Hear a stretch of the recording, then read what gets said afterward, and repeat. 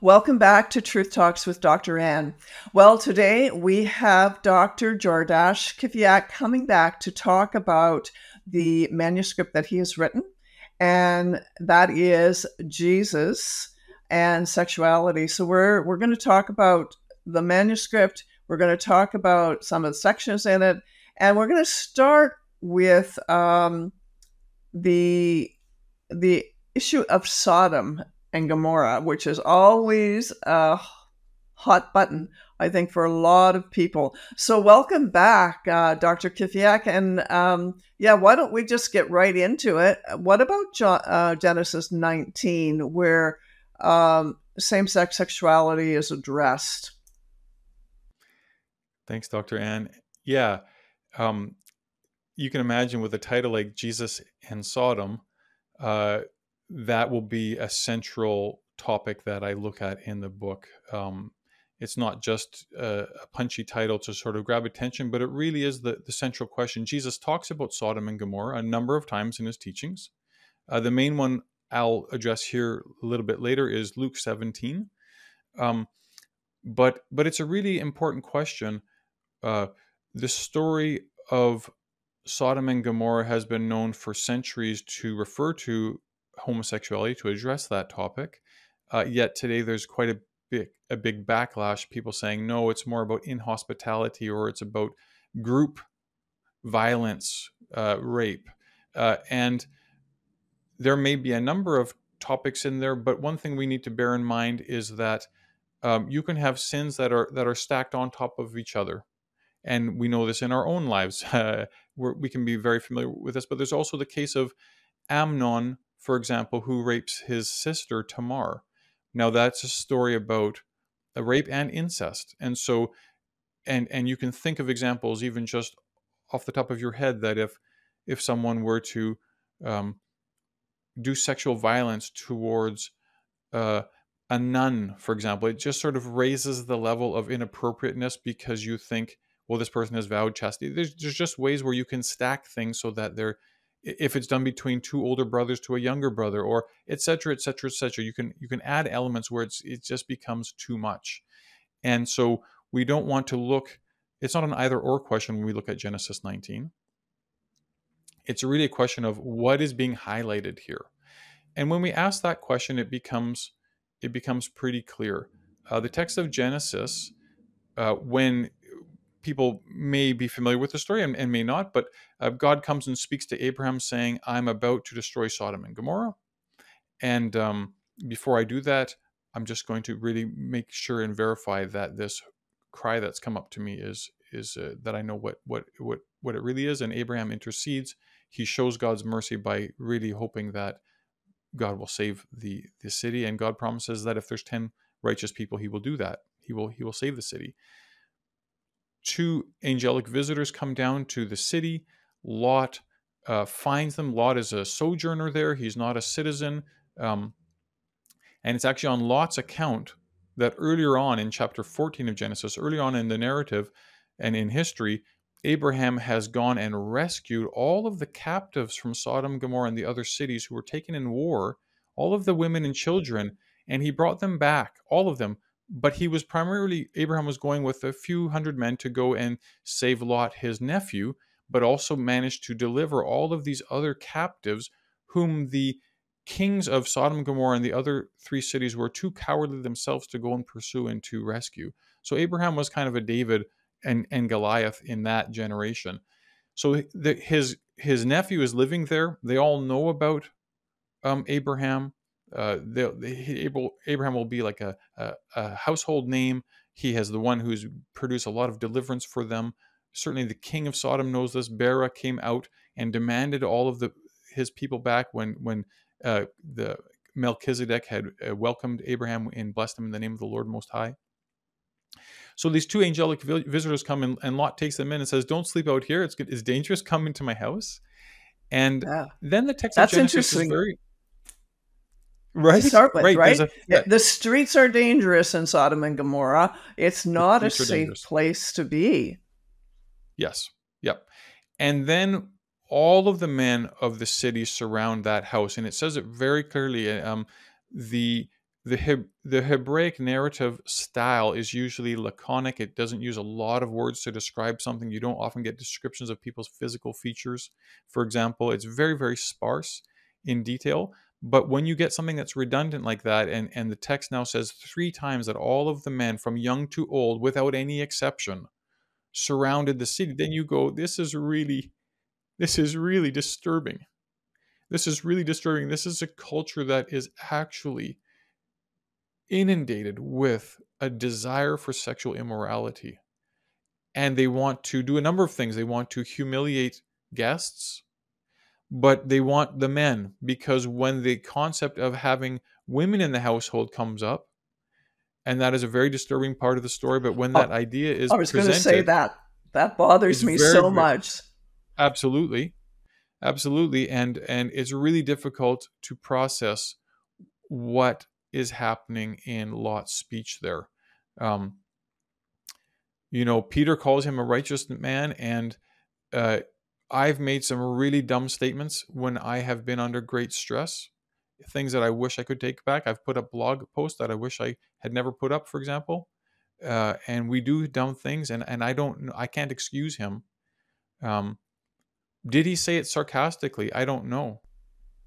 You But want to my offer his guess? own daughters, yeah. For those Yeah, viewers who don't know the story, please read Genesis 19. But Lot goes ahead and in trying to protect the angels from all of the men of the city, offers the men his own daughters to do with whatever they want to. And it's appalling. To me, it that is. was like, if these are the angels of God, can't you trust them to protect your whole family? But we aren't in his shoes. And um, can you imagine his home being surrounded by all of the men of the city? How awful that would be. And still, I couldn't imagine offering anyone in my own family. But anyways, nevertheless, um, that is, it's kind of like, oh, he's human. So I think you're right. Did he have a brain freeze? Was he being sarcastic? But the reality was that he was trying to protect these angels of the Lord. And what was the biggest problem there? What comes out of that interaction is that the men of the city say, absolutely not. We want these 2 men, and when we're done with these men, then we'll come and deal with you worse. And so they threaten actually the 3 men, uh, the 2 visitors and Lot. They don't say, when we're done with these men, then we'll come for your daughters or we'll come for whatever. It really is there's an emphasis on that same-sex sexual element. Um, the angels deliver them. They come out. The only his family is delivered. And by the way, the angels ask, is there anyone else in this city? This destruction is going to happen tonight. There's anyone else in this city that you would like to, that you have, that's part of your family? And Lot goes out and tries to find and finds the men that are engaged to his daughters. And he says, let's go. And they think that he's just, they can't believe what he's saying. And so they don't come, but they stay. And by this point, the angels have blinded all of the men, so they can't, because they're trying to get in through the door. But they're blinded and they can't do anything like that. But these So all the two, men of the city were blinded? yeah. Oh, wow. Isn't that's so amazing, really? So what you were saying is, you were saying, couldn't Lot have believed that the angels would protect them? And in the end, they did. They did just what you were saying, and Lot should have had that kind of insight um, and confidence. But the 2 men that are engaged to his daughters, they prefer to stay in the horde of crazed men who are seeking male flesh, rather than to go away with the women that they're betrothed to and have natural families. And it's another point in the story that just highlights that this really is about same-sex sexuality, as opposed to natural sexuality between a man and a woman, which is what God has designed. Um, they escape. There's destruction. Lot's wife turns back and is turned into stone. and eventually just Lot and his daughters get away. Um, Which is a this whole other story, story, right? And I'm just going to insert something here. I know that this isn't what the focus is, but when I think about the evil of the city and the spiritual context of immorality, and we read then subsequently what Lot's daughters did, there is that sense of a spiritual connection that they had already embraced, and I just think, wow, um, unless we deal with those things in our life, we're liable to repeat some things that are pretty damaging. Anyways, sorry about that. Let's talk a little bit about sexual immorality prior to the flood and how that contributes to the demise of Sodom and Gomorrah. yeah, this is a really interesting thing. And among the times that Jesus mentions Sodom and Gomorrah, Luke 17 is the instance where he brings the flood and the Sodom story together. And he does it on a number of points. There's a number of things that he describes in both stories that are parallel. So he's read these stories in considerable detail and thought about them. And he also uses both of those stories as paradigms or precursors of what is actually going to happen at the end of the age in relation to the judgment that will come when he finally metes out a final judgment on all humanity, right? Um, when we look at the little letter of Jude, now Jude is, most scholars would accept, those that are Christian scholars would accept this as Jesus's brother. He calls himself a brother of James, but that's probably James, the brother of Jesus. That's probably a humble way of saying that I'm also a brother of Jesus. Um, Jude also brings the flood and the Sodom story together. And with Jude, it's very clear that the angels prior to the flood left their heavenly dwelling and made homes on earth. That's to say, they took wives and produced offspring on earth. This is the story that's described in Genesis 6. So these are celestial beings that God has created that forsake God and come and cohabitate on earth and produce Nephilim. These are the giants. Even David kills a giant, and it's the giants that the Israelites are so afraid of. That's what prevents them from coming into the promised land and wandering in the desert then for 40 years. Right. It's really giants that are a principal opponent to the people of God at various key points. But they're the offspring of really fallen angels and humans. Jude links that sexual immorality, which brought about the flood. Genesis 6 said this happened before the flood and afterwards. This is when the Nephilim, when these heroes of old were born, both before and after. But when the sons of God came together with the sons of man, or the daughters of man. And Jude links that sexuality with the homosexuality that precedes the destruction by fire of Sodom. So we have water and fire, two massive destructions, complete annihilations of civilizations. And what Jude highlights in both cases is a sexual immorality. We see something similar in the letter of 2 Peter in chapter 2. He also brings the flood and Sodom and Gomorrah together. Now, he doesn't really specify what the fallen angels were guilty of, but he does specify that the people in Sodom were guilty of sexual immorality. Now, he doesn't say homosexuality, but sexual immorality would encompass that. And certainly, if the men are married in the city of Sodom, they're not only committing adultery by trying to pursue other men, but they're engaged in homosexuality. And so both of those would be covered by Simon Peter's reference to sexual immorality. So we have two of Jesus's disciples, a disciple, and one is his flesh and blood brother as well, and another is his principal leader that he appoints. And they're both linking the flood and Sodom together, and they're both highlighting sexual immorality in Sodom in that connection between the two the two destructions. And Jude makes homosexuality very explicit. What are the chances that Jesus has brought together the flood and the Sodom story in such detail as we see in Luke 17, but not thought about the connections between sexuality in both stories? And there's more to it than that. I'll add one more piece, is that in both cases, after the destructions, there is a kind of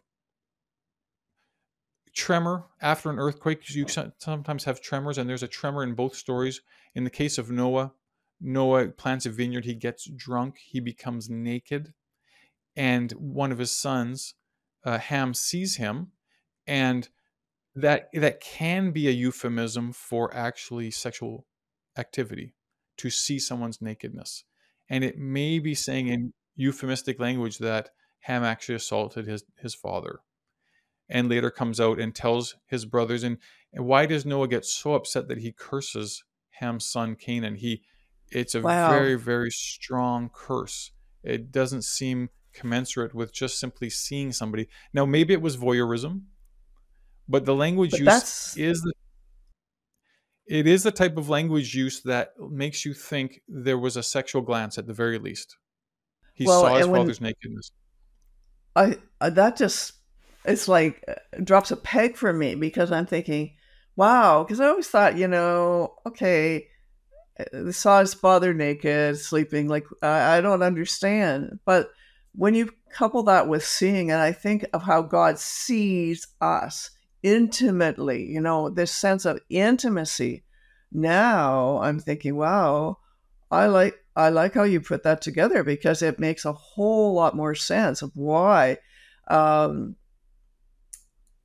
why Noah curse that son and his descendants, because it was far more personal than just, you know, I'm sleeping naked, and, uh, the reaction now makes a whole lot more sense. That's so interesting. And the parallel with that. First, I should just say that that phrase "ra'a erva," to see nakedness, we have that in I believe it's Leviticus 20 as an actual euphemism for inappropriate sexuality between, I think it's a brother and a sister in that instance. I'd have to go back and look exactly what the pairing is, but that's just to say it is a euphemism that is used elsewhere for inappropriate sexuality. Um, when you see the parallel of what happens after the flood and what happens after Sodom, something very similar happens. Uh, the patriarch gets drunk.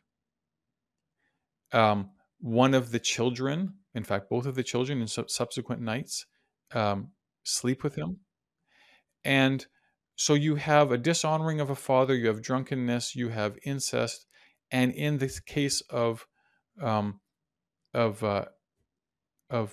Noah and Ham, you also have a same-sex sexual element, and that's, you know, Canaan gets cursed, and Canaan is the descendant from whom, if you look in the table in Genesis, the table of nations, that this is where Sodom and Gomorrah come from. So there's actually a genealogical link between Ham, Canaan, and the Sodomite and the people of Sodom, um, as well as a kind of ideological link, and and that's shown right in the text of Genesis. So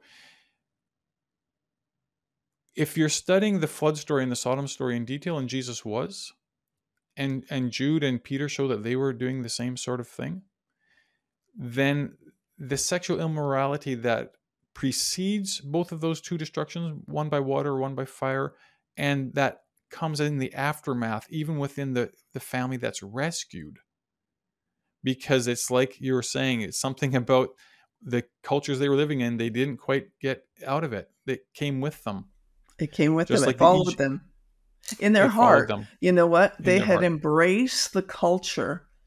And then you see the manifestation of embracing the culture in their behavior.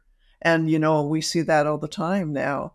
I believe we see that a lot in new Christians coming into the church, coming into a belief in Christ. I won't say coming into the church, but coming into a relationship with Jesus. And yet, often that relationship becomes stagnant if they do not repent of embracing the culture and all of the sexual immorality. And it's not just sexual immorality, of course, but our culture is so fixated on that. So that, boy, you have drawn some really interesting parallels. Um, how about talking about Paul in the New Testament? What was his tag? I mean, he was a prolific writer. He gave us all kinds of fabulous books, and he had some things to say as well on same-sex sexuality. Yeah, the line between Jesus and Peter, Jesus and Jude is so much easier to draw because very likely they learned directly from their master. No servant is greater than his master. So they're not going to be really coming up with a lot of new things in that area. Um, Paul is different because he received his revelation directly from Jesus in vision, right? At least his main call. I'm sure he received, and he articulates that there's a lot of things that he received also by tradition from the apostles. Um, when he writes to the followers of Jesus in Rome, and he's never been there, and he opens his piece, he's going to really present his understanding of the gospel, and he talks about both Jew and Gentile being under sin. One of the crowning pieces he puts there when he talks about Gentiles is that there's idolatry, worship of images of animals and so forth, and there's sexual immorality and a specific same-sex sexuality. He really highlights that. So for him, it's his opening piece. And we need to take that seriously. He thinks that just in the same way that people have exchanged the invisible God for images of created things, we've also exchanged those that are of us that have been apart from God. We've also exchanged natural relations for unnatural relations, and so And not just homosexual relations, but all kinds of other unnatural relations. Because the Bible does not, it's not silent on things such as bestiality or, like right. you said, incest. I mean, and the New Testament as well is very explicit about what is acceptable sexual behavior and what is natural and what is abnormal, what is harmful, and so there's not just the same sex, but there's a whole a lot of different perversions, and I'll call them perversions that step outside the bounds of marriage, male and female, and that God is explicitly condemning. And then Paul goes on to talk about some of those things, like explicit parallels. And Paul's voice, Jude's voice, um, and I'm inferring also Peter and Jesus there. Those voices would not have been unique among Jews in the ancient world. All Jews would have said the same thing. So that's the one thing that I'm trying to articulate in the book fairly clearly, is that we need to situate Jesus. The book is primarily about Jesus, um, within that Jewish context. And Paul is not an outlier here. He is just right in the same stream as everyone else when it comes to same-sex sexuality as well as other sexual immoralities. Ancient Jews that followed the scriptures would say, in fact, all ancient Jews that we have any opinion of recorded from around that time that ever addressed same-sex sexuality, they use sometimes even stronger language, really strong language. So we just know that's a unified voice there.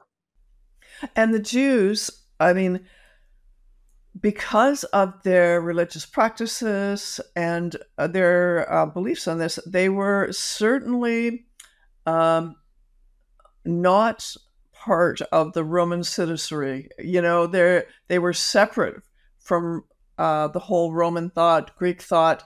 They separated themselves based on their commitment to the Torah, to their ability of understanding morality, which separated them from the Roman citizens and the practices within that huge area in the world. You raise a great point, Dr. Ann, and we know that a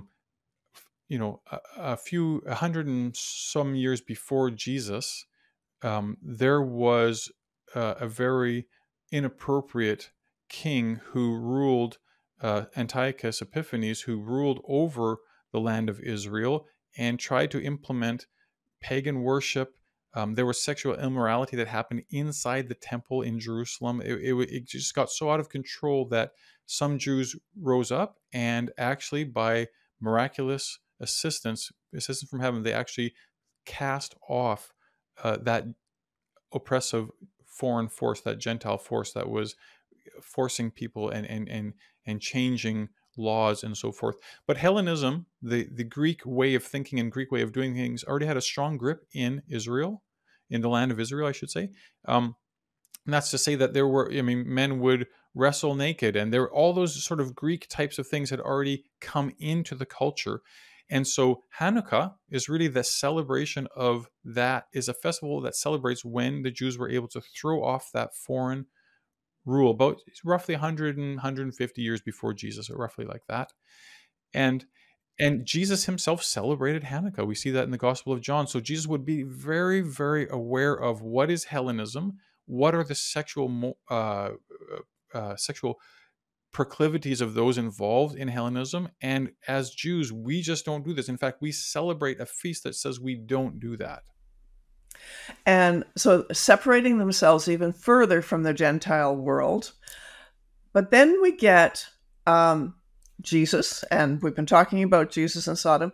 Let's finish up with this call to intimacy. This is your final section of the book, and I think what a great way to end this book, because it's such a very difficult topic. And, you know, God offers a call to intimacy with him.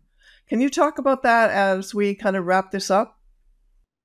Yeah, thank you, Doctor. And there's 4 chapters in that last section, and they look at God's call to intimacy for us. We're created for intimacy. We're created for very meaningful, close relationships, and that's what often we're longing for when we go off track and get involved in things that seem alluring and seem to promise so much, but just end up really disappointing us over and over and over again. But sometimes we keep pursuing it anyways because we don't know that God has a really good design. So the first chapter in that section looks at the family that God has, the natural family, the one that God has designed, and that involves not just, say, a marriage partner, which is an important part, very important part, but you may not be married, and it involves brothers and sisters, uncles and aunts, the whole nexus, that whole tree that you have been graciously by God put into. There are relationships in there, when they're healthy, that can be deeply nourishing. These are people that, I'm taking a trip soon to see some relatives in another province, and just the ability that they can have to connect with you because they've known you all your life is very rich and meaningful. Now, the natural family can fail you, and the next chapter looks at the family of God, and the family of God is really something greater.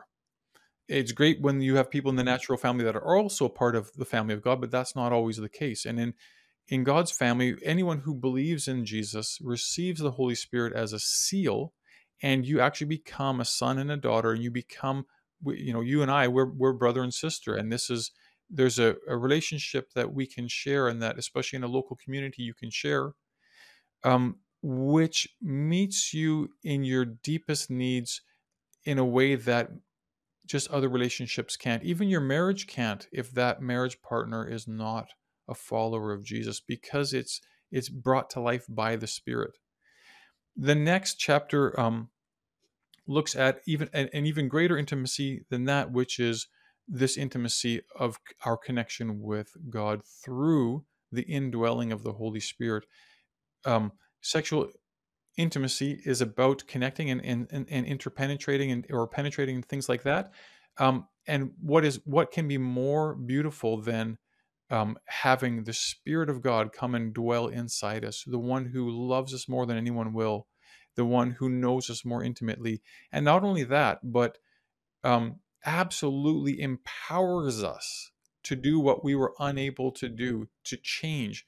There is legislation, as far as I understand it, in Canada that says you can't say this sort of thing, but I truly believe that you can change whatever type of proclivity you have for behavior that is not healthy, the Holy Spirit, that's the whole promise of the new covenant. Jesus says, I'm giving you a new covenant in my blood. And every time we take communion, we remember this. That new covenant, Jeremiah says, is that he will write his laws in our hearts. So every time we take communion, we are affirming that we can positively change to align ourselves with God's laws. We just have to get intimate with the Holy Spirit and allow him to have his way. Sometimes it's very difficult, Very but he's so difficult. merciful. He's so merciful to take us where we That's right. need to go. And sometimes it's a Yes. bumpy road, but it's better. It's a better road Oh, because it's yes. on an upward trajectory. It's not just down, down, down. Well, and, even though some people might think, oh, God has disappointed me, usually it's God's representatives have disappointed someone. We aren't perfect by any means. And so we say and do things that can hurt other people. But the greatest intimacy is with God himself. And, I guess, we could say God disappoints us too because he doesn't give us everything we want. Sometimes we have this idea that he's this fairy godmother, right? But that's not who God is. He is bound by the very laws that he put in place. And that when we line ourselves up, and I always think of this alignment, the sense where God the Father, through the cross, the death and resurrection of Jesus, and then the infilling of the Holy Spirit comes and touches us in such a way that it impacts our spirit, soul, and body holistically. And that kind of intimacy, there is no other way. Marriage is a representation of it. When we think of God, man, and woman coming together in marriage, holy matrimony, that's a representation of this true intimacy. Anyways, I'll let you have Yes. the final word, Doctor. Final word is, well, I really appreciate what you said, that sometimes we still are not satisfied completely. And that's what I address in the final chapter, which is the deepest longing for intimacy is that we are made to be eternal beings. And this planet, if you have chosen Jesus, and I hope that you have, everyone, because there's nothing quite like him. He will satisfy you more than anything you've tasted. If you've chosen him, and we have, Dr. Ann, you and I, we know that we are sojourners on this planet. This is not our home. Thank God this is not our final resting place. There is a hope. There is a time that will happen. It says in the scriptures that when we see him, we will actually become like him. I mean, it's more than we could ever dream. It's beyond anything we could hope for. We will be like him. We will be with him forever. We will be fully known, just as we will fully know him, just as we are already fully known. Can you imagine that kind Yeah. of intimacy? I can't wait. And I don't think any of us can truly imagine it. I mean, really, the depth and breadth of the love and intimacy of God for us. And that's why he wants to write his laws in our heart, and why he has given us sexual boundaries, because intimacy is such an important aspect of our Creator God. Well, I just want to thank you, Doctor, for being with us. Jordash, you are such a delight, and I think this is going to be a wonderful read for people. So keep that in mind going forward, and maybe we'll have you back after the book comes out, and we'll talk a little bit further. Does that sound okay? That sounds fine. Thanks so much. You're welcome. Thank you. Thank you for being with us again today. I hope you enjoyed Jordash and all that we've been discussing. I know I learned some very important things. My eyes have been opened, actually, in many things. I just love the depth and the insight that Jordash brought to this subject. So please watch for his book. And we'll talk about it later. I'll certainly have updates on my website, restoringthemosaic.ca, and you can find more information there. Thanks for joining me today. You've been listening to Truth Talks with Dr. Rand. Thank you so much for joining us today. You can find Anne's books, blog, and sign up for the newsletter by going to restoringthemosaic.ca.